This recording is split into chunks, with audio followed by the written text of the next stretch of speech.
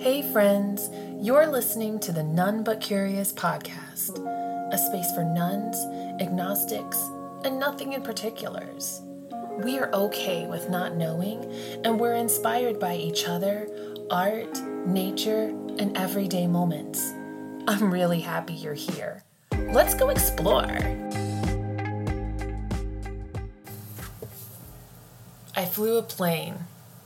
One time, but I still flew. I got the opportunity from a birthday gift that my husband at the time had given me. And I went to the airport. I walked in, talked to the receptionist, sat down, and I remember a room full of windows in the lobby area. There was a couch and a really, really loud TV playing likely some sort of news channel or sports ball, something or other.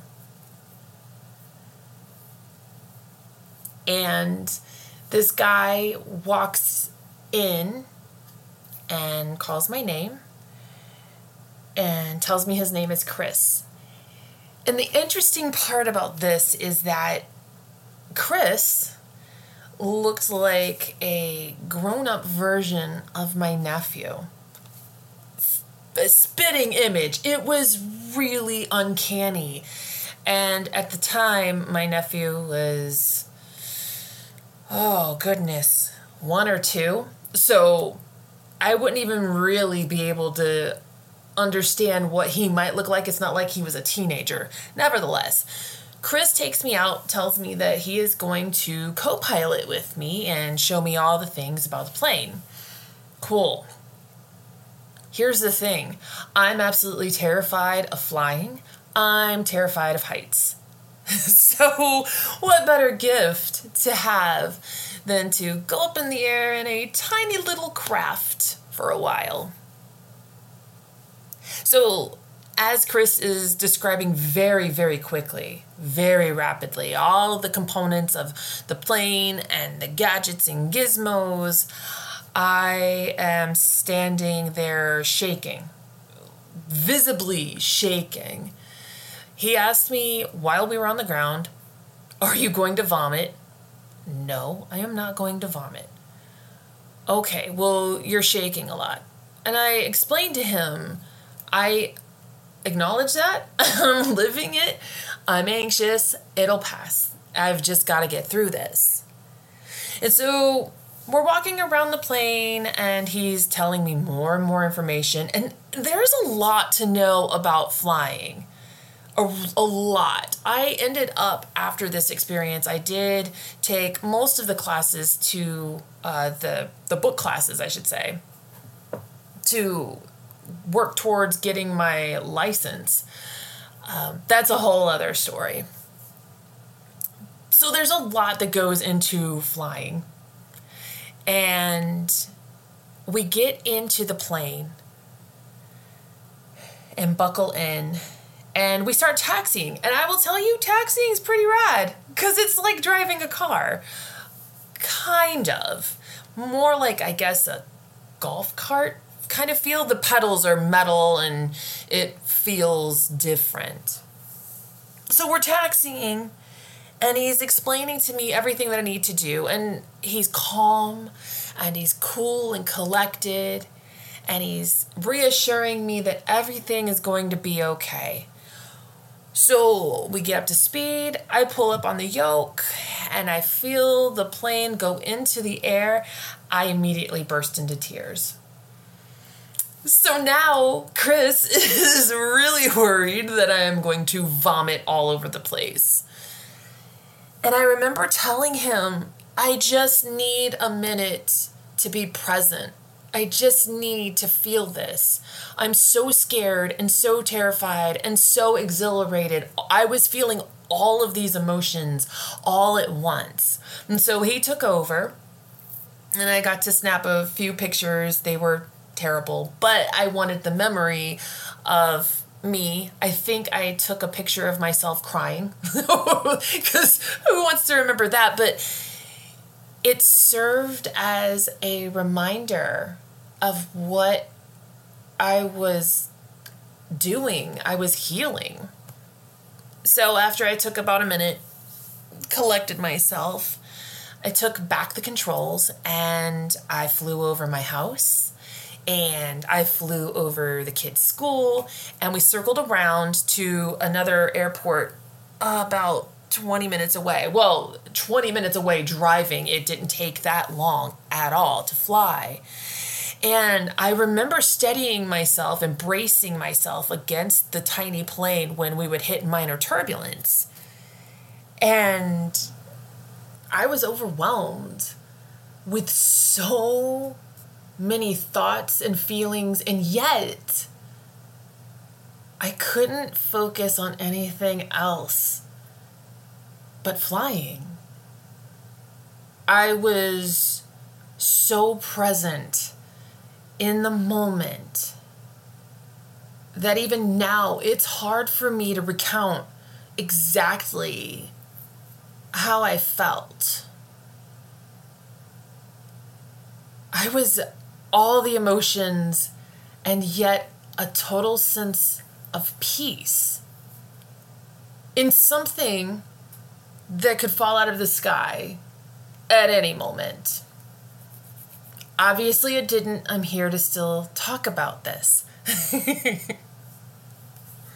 So we made it to the airport. I made a landing. I took off again. We were back up in the sky and we towered over the trees and we took a roundabout flight back to the home airport.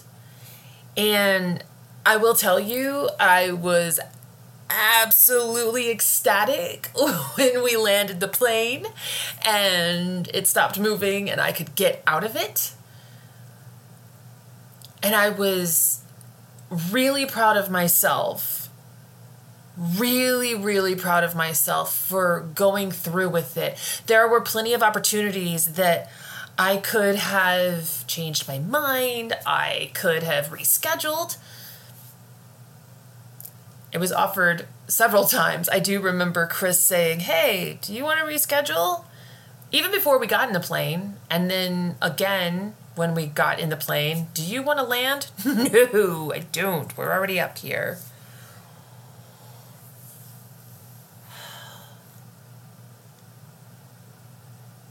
The thing is that I faced my fear. And I think that was a year I was adamant about facing these deep-seated fears of mine. Do I want to go back into a tiny plane? Not particularly. Could I? If I had to? Sure.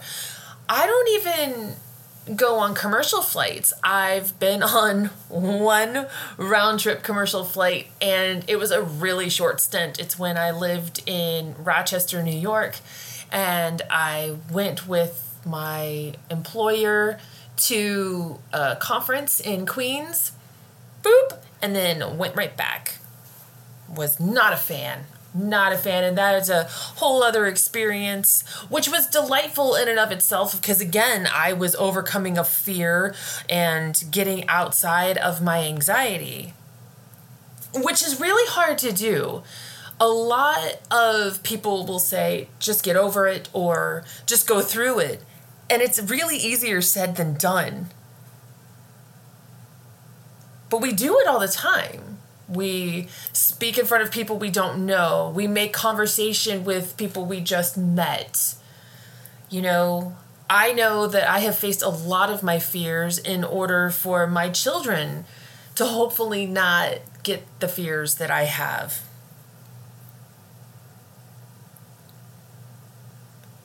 It's hard work, and you can do it. It's terrifying. And I think the worst of it all was I got home and I was so excited. I was so excited because we flew over the house. So I had expected that the kids and my husband were outside waving at me, even if I couldn't see them. And I found out that he had gotten the kids in the car after I had left. And they watched me take off from the airport because he had expected that I wasn't going to go through with it. And that totally dampened, well, not totally, but it did dilute that feeling of accomplishment. So when you're afraid, it's valid. It really is.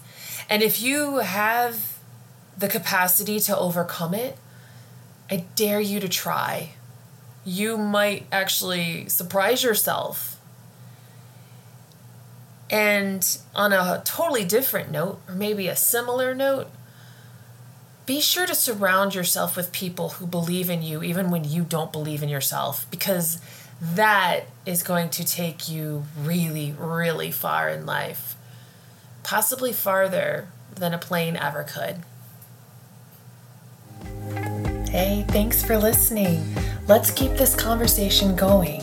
Share your stories with our None But Curious Facebook group, or you can also follow our Instagram at None But Curious, or email Candy at nonebutcurious.org if you want to share your ideas and thoughts. Until next time, stay curious.